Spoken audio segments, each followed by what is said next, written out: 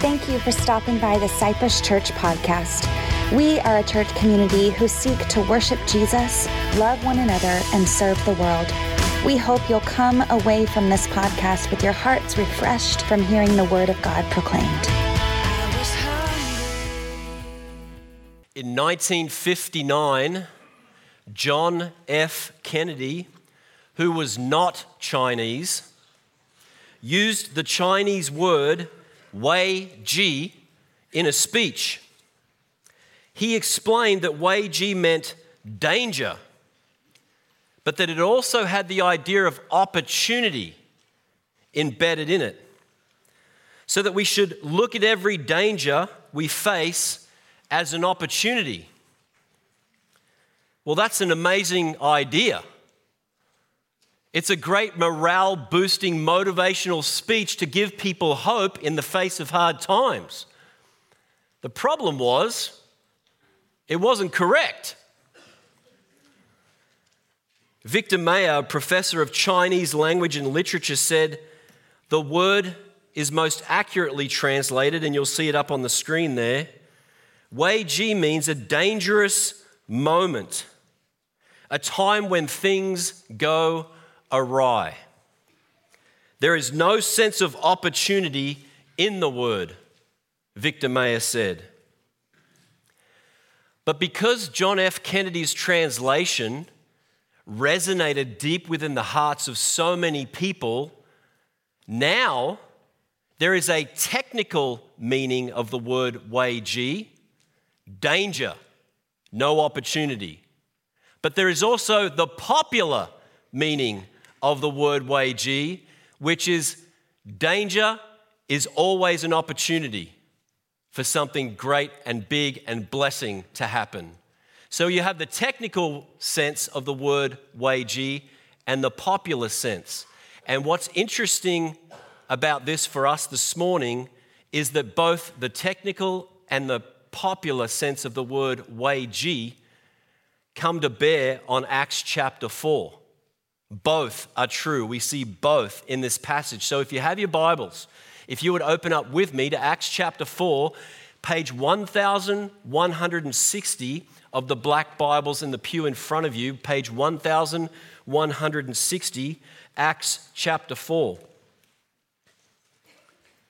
Up to this point in our study in the book of Acts, everything has been going good. It's all been positive thus far. The Holy Spirit has come. The gospel's being preached. Thousands of people are believing in Jesus and being baptized. The church is growing rapidly.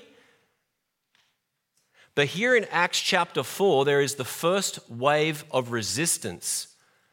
The church, this newly formed church, experiences its first wave of opposition here in Acts chapter 4. This is a time where the technical sense of the word Wei Ji comes to bear on this passage. It was a time of danger, a time when things began to go awry. But these young Christians faced this resistance with a sense of the popular version of the word Wei Ji. They saw this danger, the danger of persecution, as an opportunity for the gospel to go forth even more rapidly so that they might experience the Holy Spirit even more. So our outline of Acts chapter 4 is going to fit all of these things. First, we're going to look at the danger.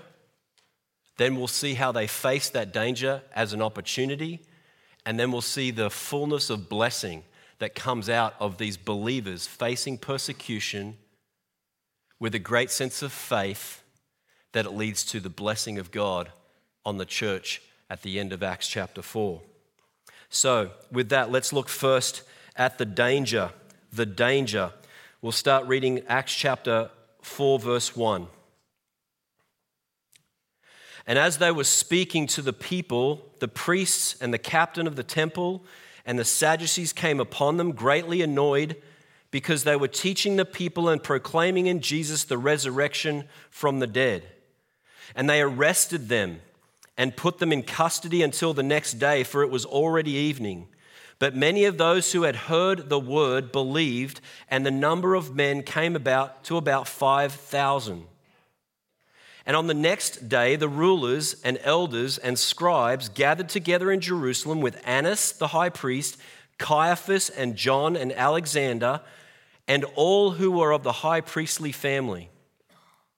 And when they had set them in their midst, they inquired, "By what power or by what name did you do this?"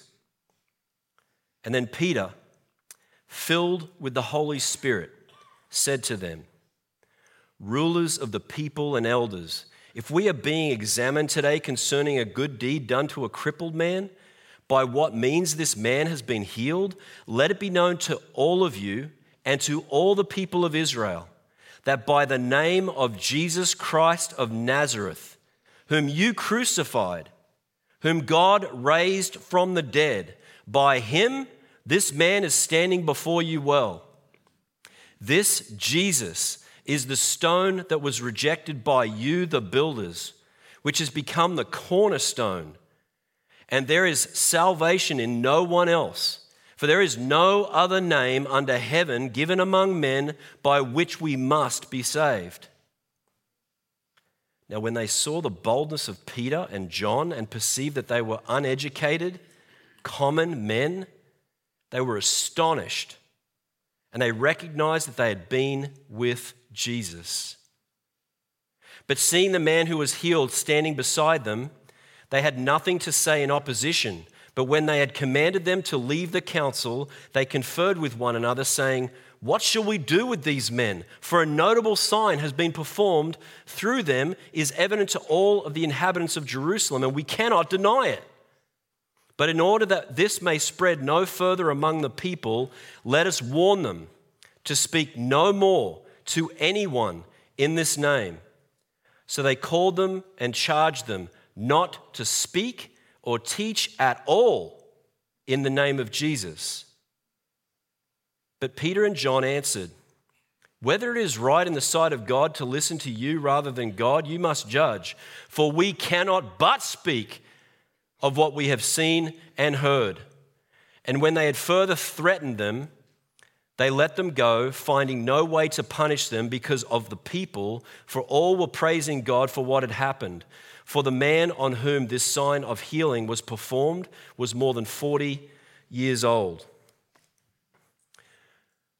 We see in these first 22 verses the danger. But I want you to first of all notice the very first word in verse 1. It's the word "and."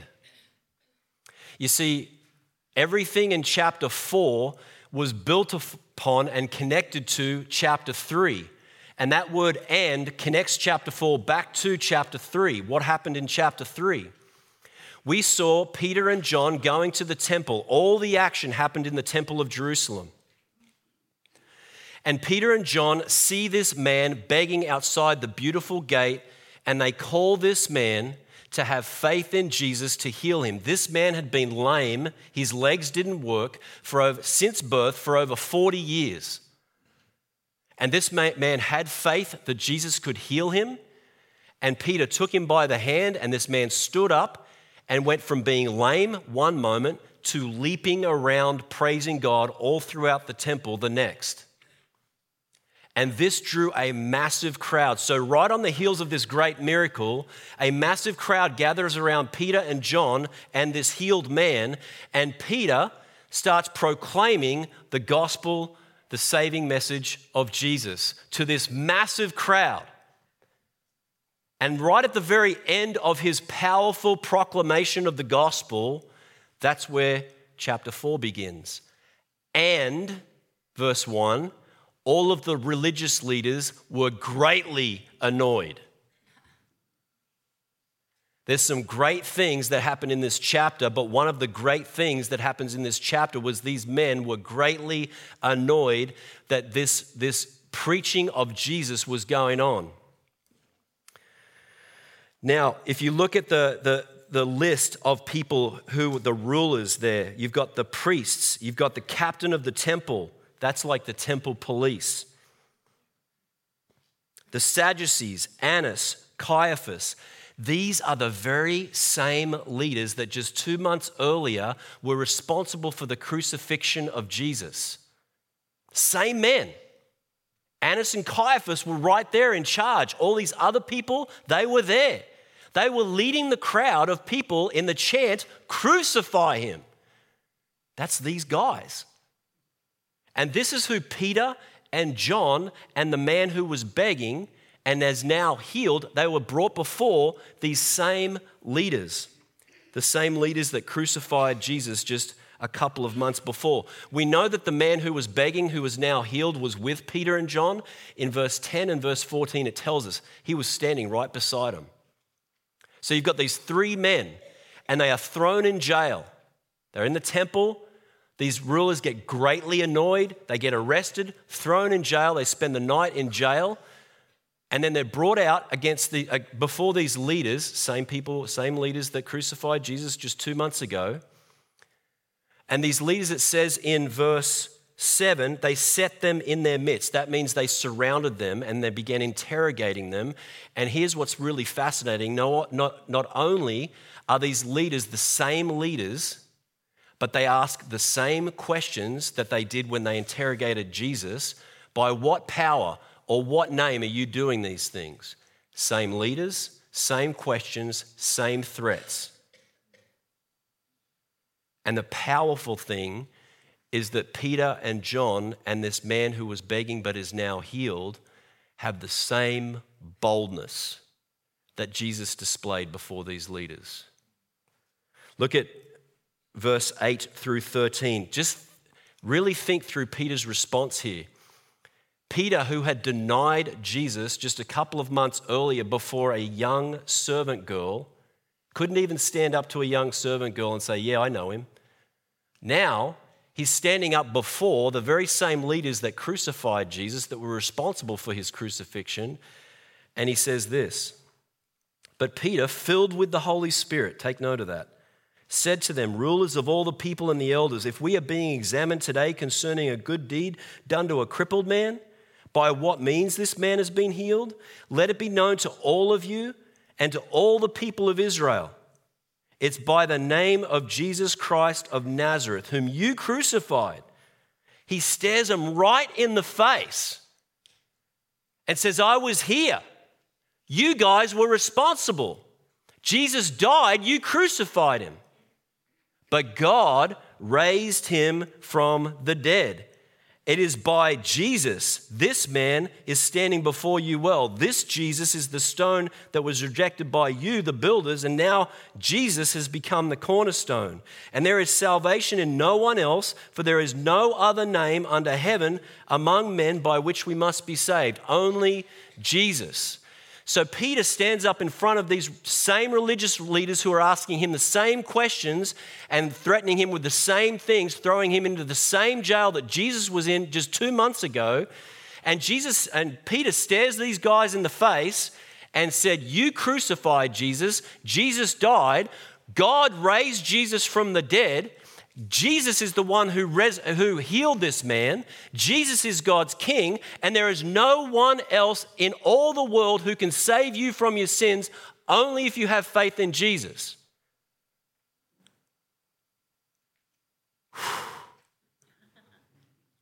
And it says those same leaders were astonished.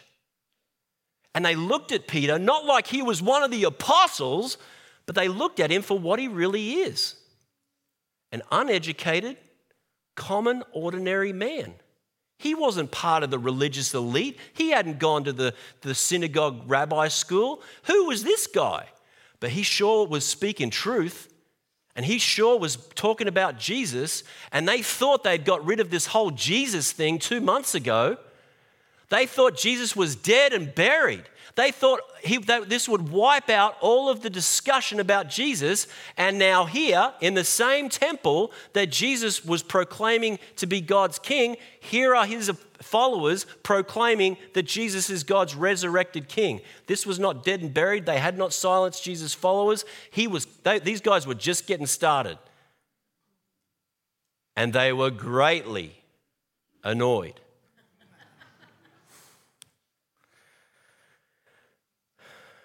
I want you to take note of that phrase there in verse 8. This is an important phrase.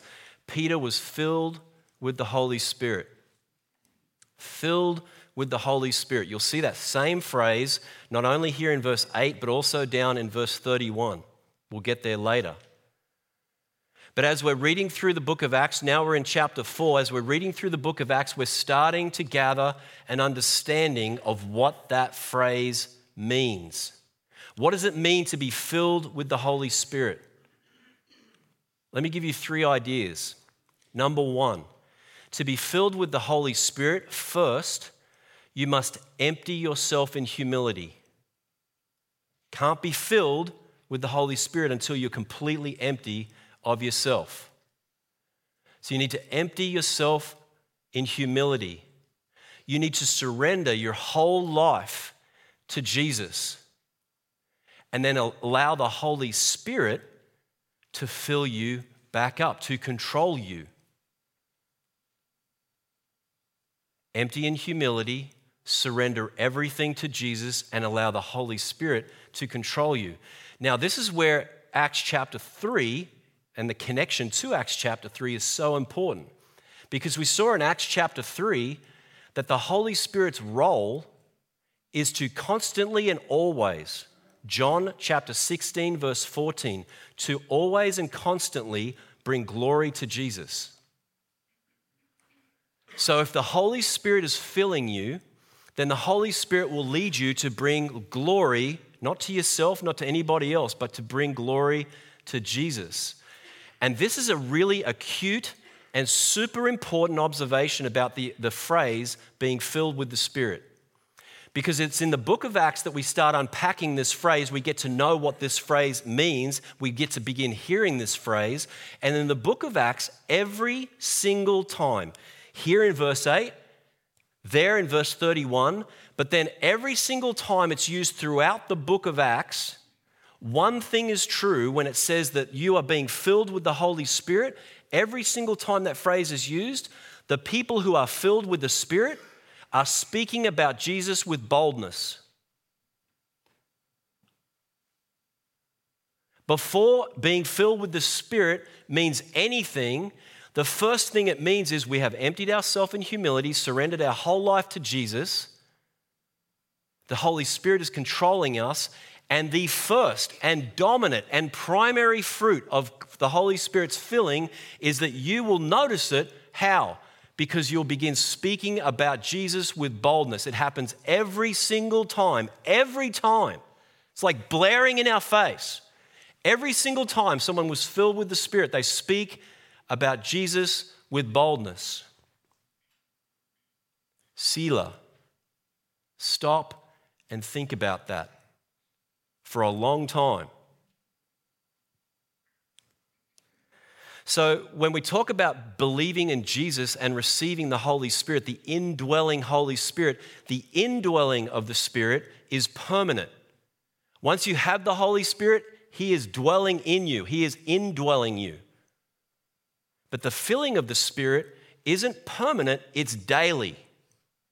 Each day, you and I must empty ourselves in humility, surrender our whole life to Jesus, and allow Him to control us. And when that happens, the primary, dominant, first fruit of filling is that we will speak about Jesus with boldness. It's what we see right here. What does Peter do? He's filled with the Spirit, and what does he do? He stands up in front of the same guys that arrested Jesus, that beat Jesus to within an inch of his life, and then they crucified Jesus. And Peter stands up in front of the same people, stares them in the face and said, "There is no other name by which we can be saved, only Jesus. And you crucified Him. But God showed you guys He raised Him from the dead. You can't get rid of Him." And these leaders were perplexed. They didn't know what to do. They were stunned and astonished at the boldness of these 3 men, Peter, John, and the man who was begging and is now healed. as they stood before him. So they didn't know what to do. So they came up with the idea, we're going to threaten them. We're going to tell them, do not use that name anymore. No more talk about Jesus. And what does Peter say? We can't but speak of Jesus. It's all we can talk about. They tried to shut him down and shut him up, but Peter wasn't having any of it. It reminds me of two verses, one in the Old Testament, one in the New Testament. Jeremiah chapter 20, verse 9. In Jeremiah chapter 20 and verse 9, Jeremiah is being beaten and locked up in chains. And he's being told, do not speak of the Lord anymore. Do not prophesy in his name again. And Jeremiah looks his persecutors in the face and said, if I don't mention the Lord, if I don't speak his word, there is this burning inside me and it has to come out. I cannot not speak about the Lord and speak his word. There is this fire. And it also reminds me of Luke chapter 12 and verses 11 and 12. In Luke chapter 12 and verse 11 and 12, Jesus said, these were Jesus' words to you and to me, to Peter and John, and the man who was begging and is now healed. And when they bring you before the synagogues and the rulers and the authorities, do not be anxious about how you should defend yourself or what you should say. For the Holy Spirit will teach you in that very hour what you ought to say. We see that verse come alive in Acts chapter 4 with Peter's response to the same men that crucified Jesus just 2 months earlier. So that's the danger. The danger is you start talking boldly about Jesus and you will face resistance. But the resistance leads to the opportunity. The danger presents us with an opportunity. Will we step into the danger or will we retreat? Let's look at the opportunity as it opens up for the apostles. We'll move from the danger to the opportunity. As John F. Kennedy's popular meaning of Wei G says, every danger also presents us with an opportunity. So how did Peter and John and this healed man respond when they were ordered, threatened, warned, do not use that name again? Do not preach the gospel of Jesus. Do not share anything about Jesus. Don't even mention his name to anyone. Did they back down? Did they shut up? Did they back off even an inch from staring these guys in the face? Let's read. Beginning in verse 23 through 31. When they were released, they went to their friends and reported what the chief priests and the elders had said to them. And when they heard it, all of the believers gathered together, hearing this report, they lifted their voices together to God and said, Sovereign Lord, you who made the heaven and the earth and the sea and everything in them, who through the mouth of our father David, your servant, said, by the Holy Spirit, why did the Gentiles rage and the peoples plot in vain? The kings of the earth set themselves and the rulers were gathered together against the Lord and against his anointed. For truly in this city there were gathered together against your holy servant Jesus, whom you anointed, both Herod and Pontius Pilate, along with the Gentiles and the people of Israel, to do whatever your hand and your plan had predestined to take place. And now look upon their threats and grant to your servants to continue to speak your word with all boldness, while you stretch out your hand to heal and signs and wonders are performed through the name of your holy servant Jesus. And when they had prayed, the place in which they were gathered together was shaken, and they were all filled with the Holy Spirit and continued to speak the word of God with boldness. So Peter and John and this man who was healed go back to all of the gathering of believers. We're told earlier in the chapter there's over 5,000 of them. And they tell them, hey, we were speaking boldly in the name of Jesus in the temple and they arrested us and they threatened us and they threw us in jail for the night and then they interrogated us and asked us the same questions that they asked Jesus just 2 months ago. And they told us never to use the name of Jesus again and never to speak boldly about Jesus ever to anybody. And in response to that, these believers immediately started praying. And they didn't pray, Lord, let the persecution die down. They didn't say, please no more resistance. We don't want to get arrested.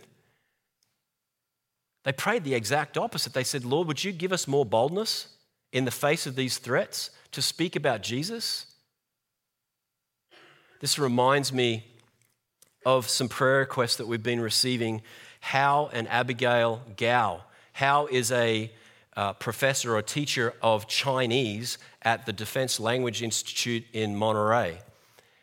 And consistently, when Hao and Abigail fill out their prayer requests on the connection cards in the pew, they'll put those in and they'll have our prayer teams pray for Chinese Christians. The prayer request from December the 17th last year was read this way: please pray for Chinese Christians facing continual persecution, that they be strengthened in faith. This kind of resistance and opposition and persecution isn't just theory.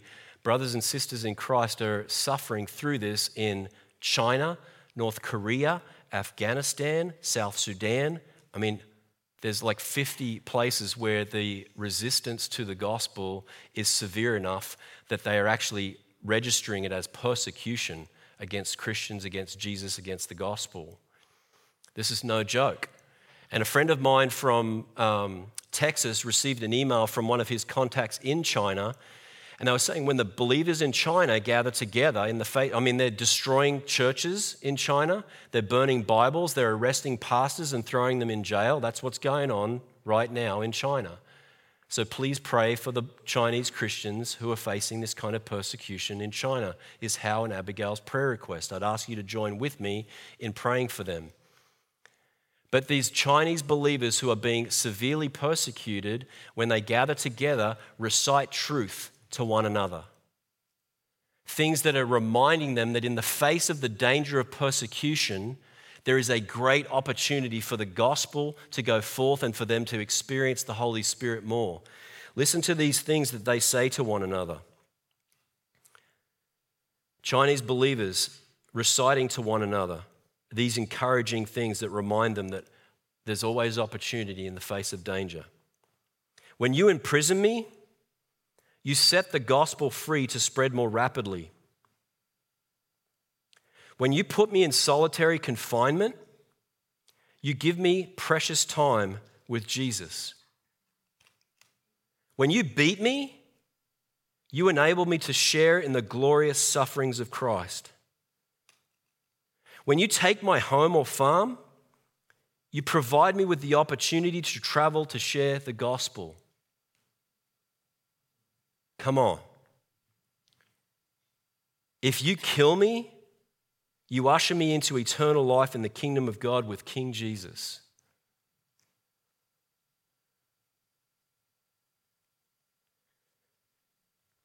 N.T. Wright, and you'll see this up on the screen, speaking about the believer's prayer in Acts chapter 4, says this: praying like this is confident praying. They didn't pray, Lord, please stop them from being so unpleasant, or Lord, let this persecution stop. No, the believers in Acts chapter 4 prayed, look, Lord, on their threats, and let us go on speaking with boldness no matter what may come, and will you please continue to work powerfully? The church needs to learn what it means to pray with confidence like this today. Amen.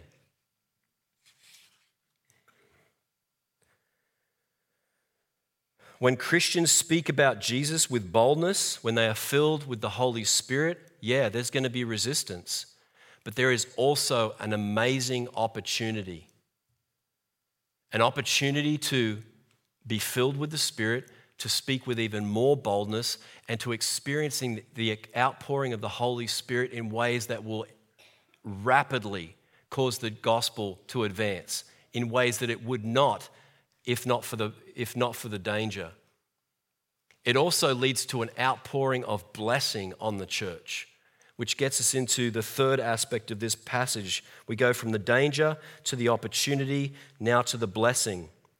Just as there was a report at the end of chapter 2, kind of gives us this wide-angle lens look at the church, and it kind of reports what's going on in the church at the end of chapter 2, the kinds of things that the church was experiencing at the end of chapter 2 after the Holy Spirit had come.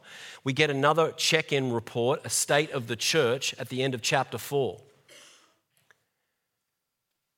It's a significant time because the outpouring of the Spirit has come. The church has been growing. The gospel's been going out. More and more people have been coming to faith. But now in chapter 4, there's a check-in because now resistance is starting to happen. Opposition is starting to be felt. Persecution is starting to come down like a hammer. So what are they experiencing now? Are they experiencing fear and doubt and disillusionment?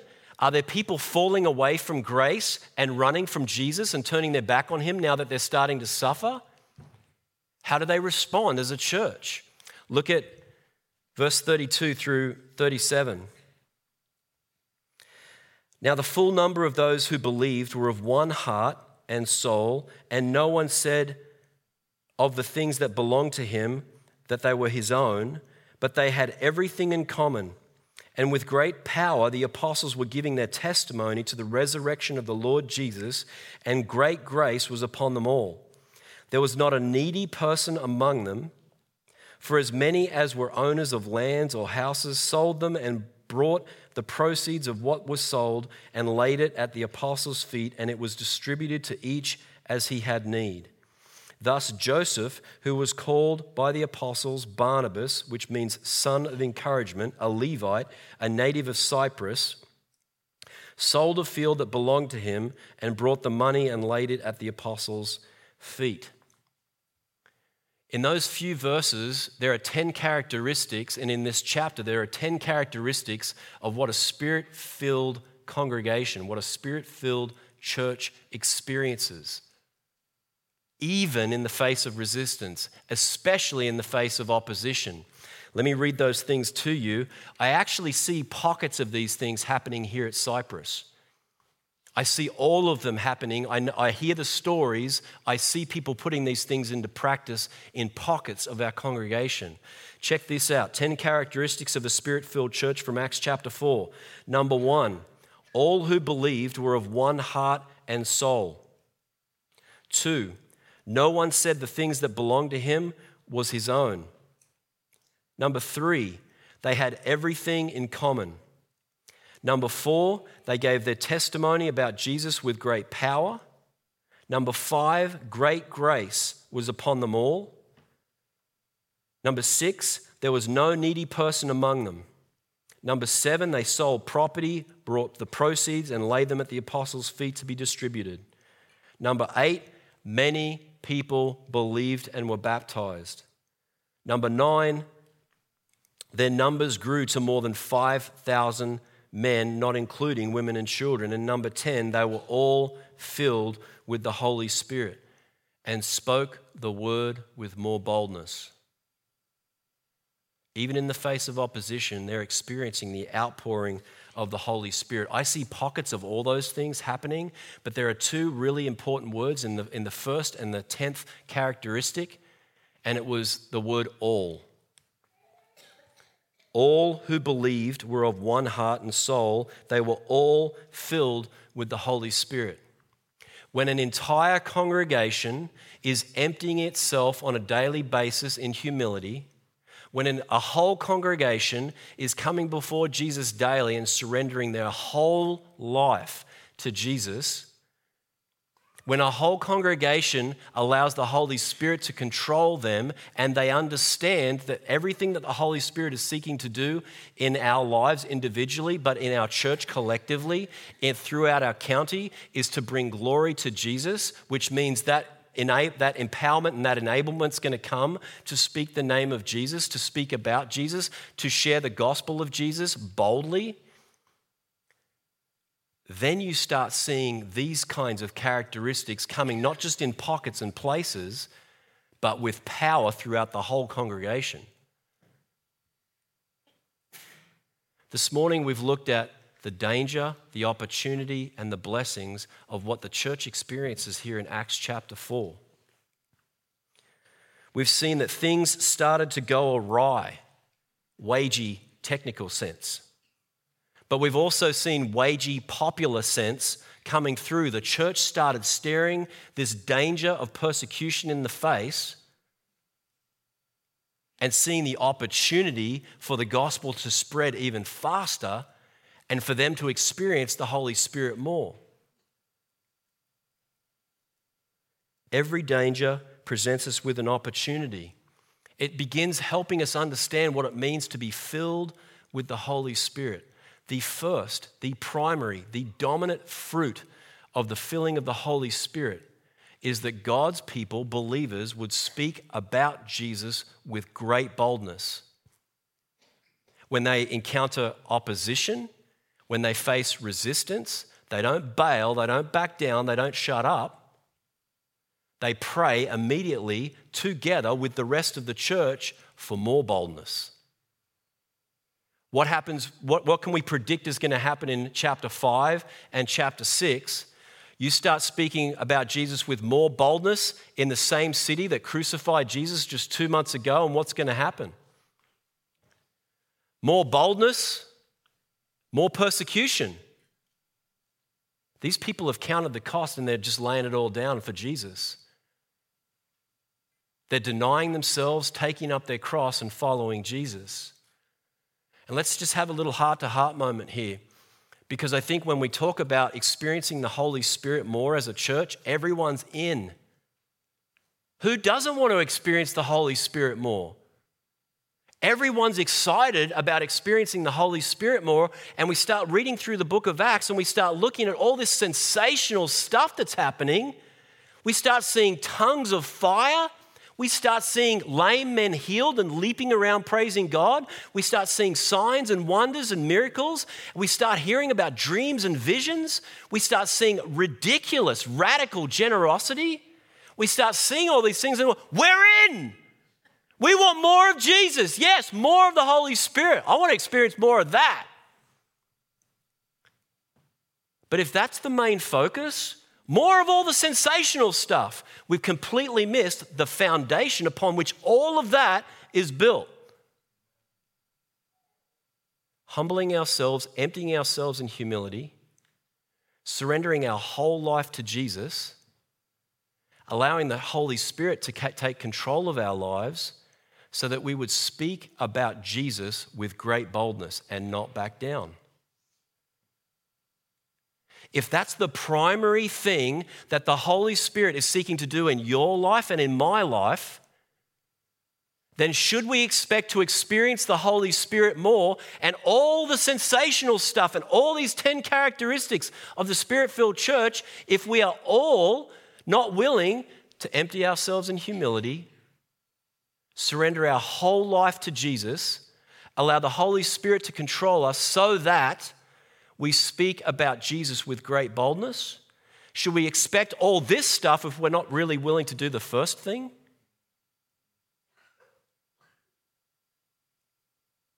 It doesn't work like that. The Holy Spirit is seeking to always glorify Jesus. And if there are people who do not want they want to experience all the miracles and the burning bush and all this fancy flying sensational stuff, they want to do all that. We're going to see a guy, Simon the sorcerer. He wants all the sensational stuff. He doesn't want to know Jesus. He doesn't want to empty himself in humility and surrender his whole life to Jesus. He just wants to sell some stuff. He wants to make some money off Jesus. It's not going to happen.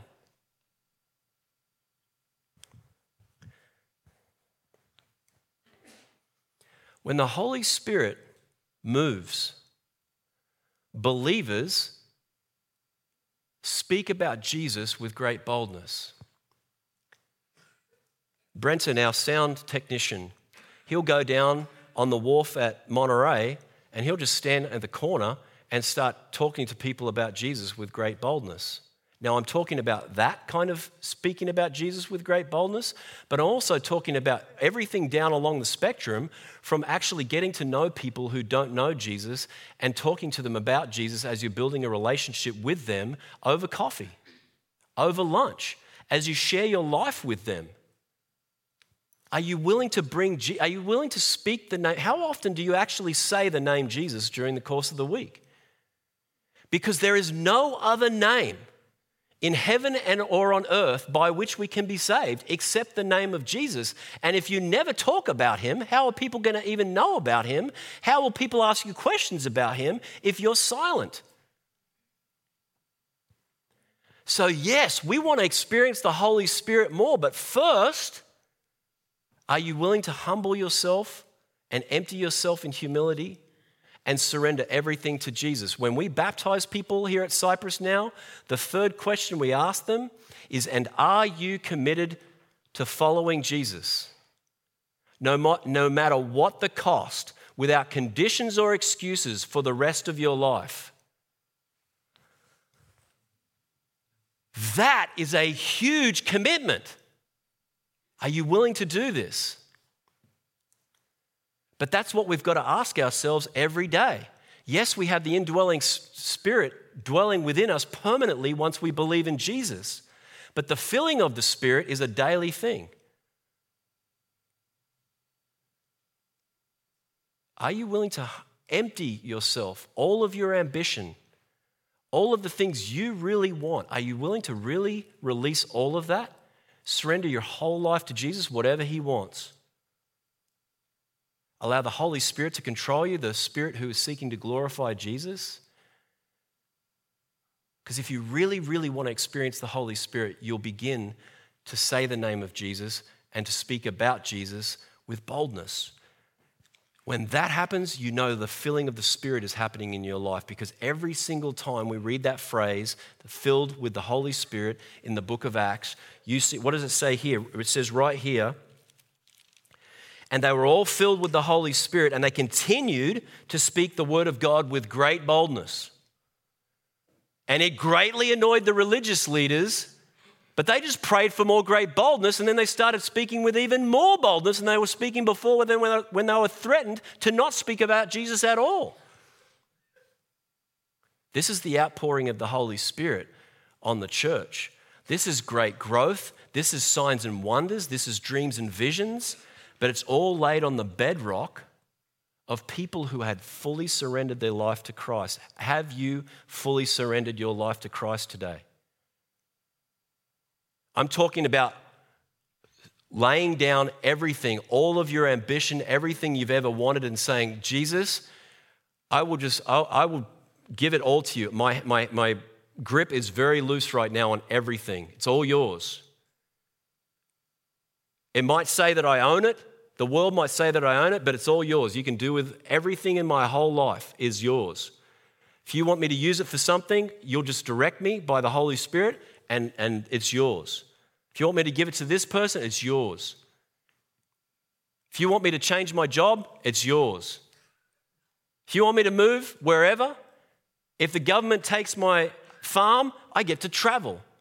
If you put me in prison, the gospel's set free. You kill me, I get to be with Jesus for eternity. What's better than that? That's full surrender. That's what brothers and sisters are doing all around the globe today. They're experiencing the fullness and power and presence of the Holy Spirit. And we see here what's involved with experiencing the Holy Spirit more. Now it's becoming very clear what it means to experience the Holy Spirit more. Are you with me? Do you want to do this together? Does the whole church want to empty ourselves in humility, surrender our whole lives to Jesus, and speak boldly about Jesus? Because if that happens, we will face resistance. There will be opposition. But you know what we'll do? And beginning March 4th, we're going to be meeting here every Wednesday night from 6:30 to 7:30 for what I'm calling the hour of power. We are going to pray. And we're going to pray like this. I want you to start praying. We've been praying a prayer based on Jesus' words up until now, but I want you to start praying this prayer of the church in Acts chapter 4. Sovereign Lord, You're the one who created all things. These guys think they're in power. They're trying to squelch what you're doing. Who do they think they are? You're in charge. You're going to get done what you want done. We want to be part of that.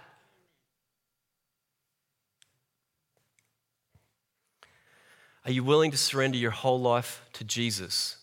Because he does love you. He was crucified for your sins. He died on the cross for all of your sins so that you could be completely forgiven. He was resurrected from the dead. And there is no other name by which we can be saved except Jesus. But he didn't just die so that your sins could be forgiven now. And he didn't die just so that you could go to heaven when you die. He died and was resurrected so that you and me could experience all of the fullness of life now. Beautiful human flourishing, just like we read about at the end of Acts chapter 4. All the blessings of this great grace that we get saved into.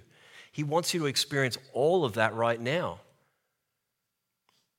But to experience that kind of life, you have to lose this worldly life. You have to surrender everything to Jesus. Are you there? Are we there as a church? Because I'm seeing pockets of outbreaks of the Holy Spirit in our congregation.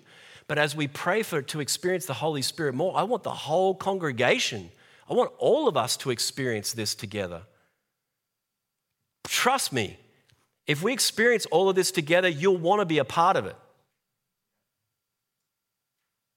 But are you willing to do first things, the foundational things? Surrendering your whole life to Jesus, allowing the Spirit to take control of your life so that you will glorify him. That's the question that is going to be hanging in the air over us for this next week. I pray that you will begin praying this prayer of Acts chapter 4 with me. Sovereign Lord, look at their threats, but give me more boldness to speak about Jesus. Will you pray that with me? Let's pray. Lord, I want to thank you for every single person in this room and everybody who comes to Cypress who isn't here today for whatever reason. We do recognize you as the sovereign Lord, the King of Kings, Jesus, the one who has been resurrected from the dead, who is sitting at the right hand of the Father, who is going to return one day to judge the living and the dead. We know we are going to give an account of our lives to you, Lord. We want to be found faithful and justified in you, Jesus, and forgiven and sanctified by your Holy Spirit. We don't want to hold back anything from all of our lives now. We want it to be all of yours. So I pray, Lord, that you would give us a spirit that says, Lord, empty us with humility. We surrender everything to you, King Jesus. Fill us with your Spirit so that we might begin to use your name and speak about Jesus and be prepared to share the gospel with confidence, with boldness, with a whole heart, with a true love for Jesus. And Lord, would you take what we offer, just our hearts, and would you use it for your glory in our lives, in this church, in Monterey County and around the world. We do pray for the believers in China, Lord. They're having their churches burned and smashed to the ground. They're having their pastors thrown in prison. There's other people's Bibles getting burned, all sorts of crazy stuff. Lord, would you give them faith, just like Hal and Abigail asked us to pray for, to stand strong in the face of the danger of persecution and see the opportunity for the gospel to go forth. We pray for the advancing of your kingdom throughout the world, but especially right here in our own neighborhood as well. We love you. We commit our lives to you. We pray for your Holy Spirit to have his way in this church. In the powerful, in the mighty, in the resurrected name of Jesus. Everyone prayed and said, Amen.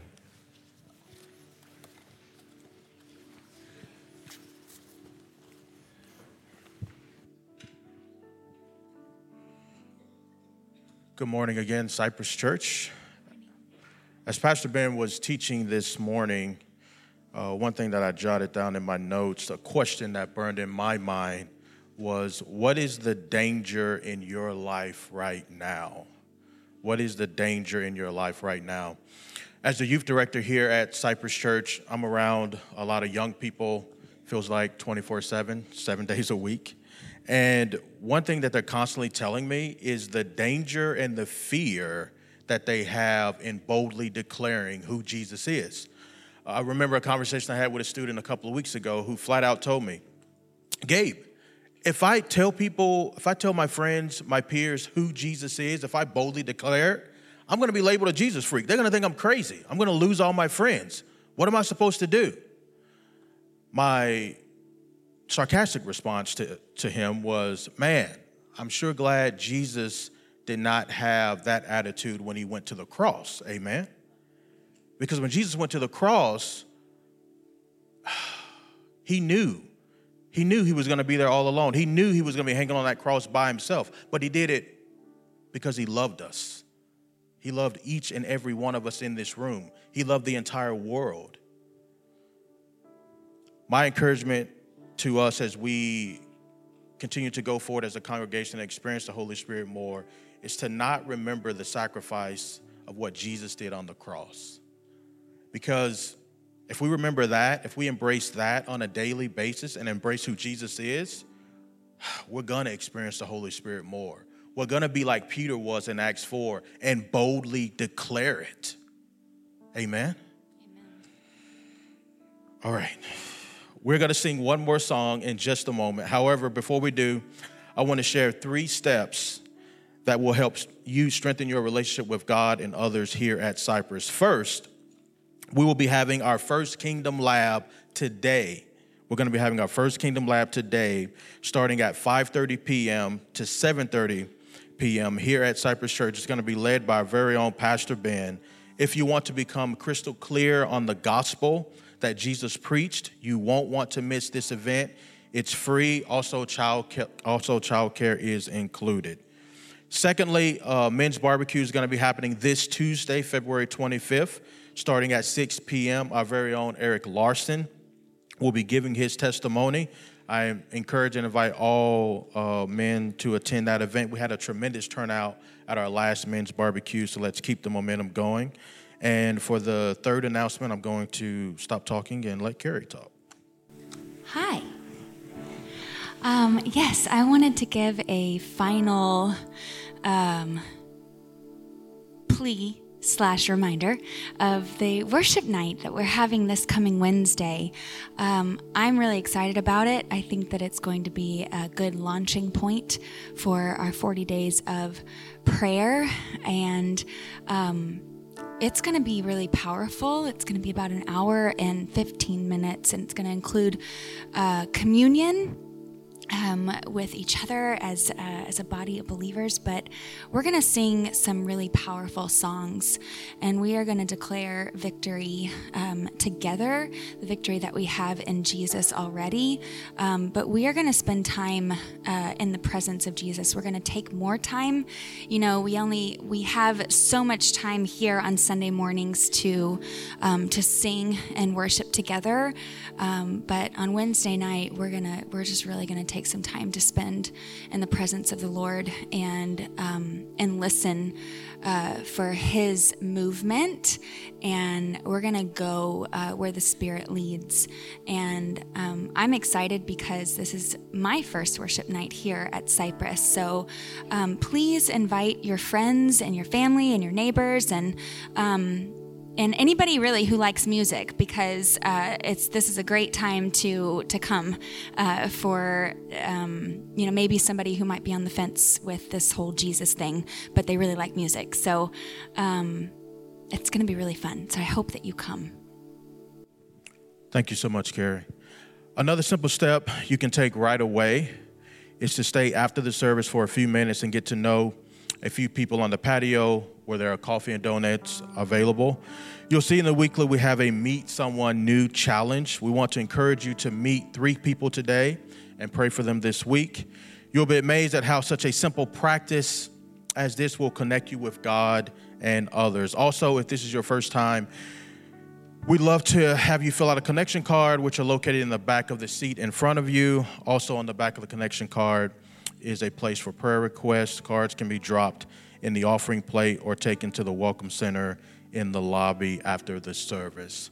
Also, I want to give, I got two of them, but I'm going to start with Bill and Leslie Musselman. This is their last Sunday here at Cypress Church. They're going to be moving out of the area. Can we please just stand and give them a tremendous hand clap of all of their service that they've done here at Cypress Church over the years. Bill has served as an elder. Leslie has done countless VBS hours here at Cypress. You two are going to be really blessed. I thank you both for your tremendous service here at Cypress Church. Also, I'd be remiss because I see him right there, and I believe in honoring those who have come before us. Our founding pastor, Pastor Wayne Adams of Cypress Church, is in the building today. Can you stand up, Pastor Wayne? There he is right there. Thank you so much. Thank you so much. Thank you for joining us and worshiping with us this morning. You spend 5 minutes around Pastor Wayne and you're going to feel the Holy Spirit.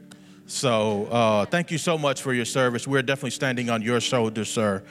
Finally, one act of response to the preaching of God's word is taking of the offering. So I'll ask the ushers to please come forward to receive the offering. If this is your first time at Cypress, please feel free to pass the offering plate. The offering is for those who call Cypress home and are committed to us fulfilling our mission. As the offering is being passed, please join me in singing our closing song.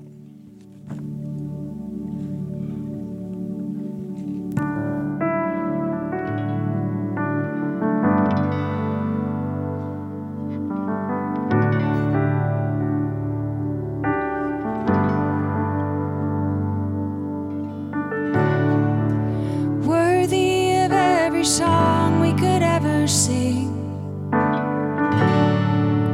worthy of all the praise we could ever bring, worthy of every breath we could ever breathe. We live for you,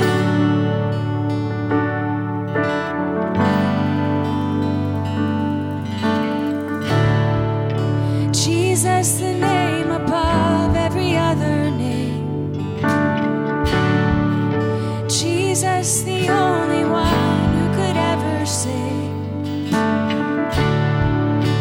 Worthy of every breath we could ever breathe. We live for you. We live for you. Holy, there is no one like you. There is none beside you. Open up my eyes. Show me who you are and fill me with your heart and lead me in your love to those around me, Lord.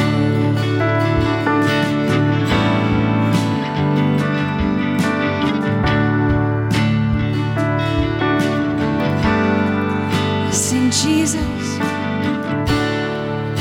Jesus, the name above every other name. Jesus, the only one who could ever save. Worthy of every breath we could ever breathe. We live for you. Oh God, we live for you. Holy, there is no one like you. There is none beside you. Open up my eyes in worship.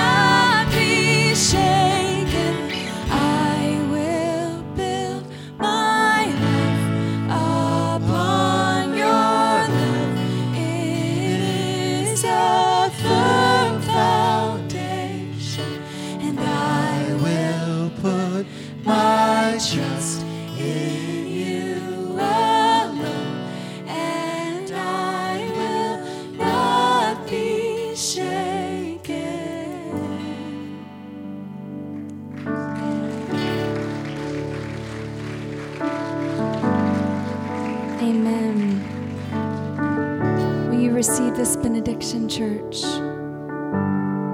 Brothers and sisters, we are sent out in the power of the Holy Spirit to be God's witnesses, to proclaim the good news to everyone we meet, to share the love that God has lavished on us in Jesus Christ. So go from here in the power and strength of God to bear witness to all you have seen and experienced. Go in peace. Amen. Thank you again for listening to our podcast. If you'd like to know more information about our community, please visit cypresschurch.org. And as always, we would love to see you every Sunday at 10 a.m. for worship. Have a blessed week.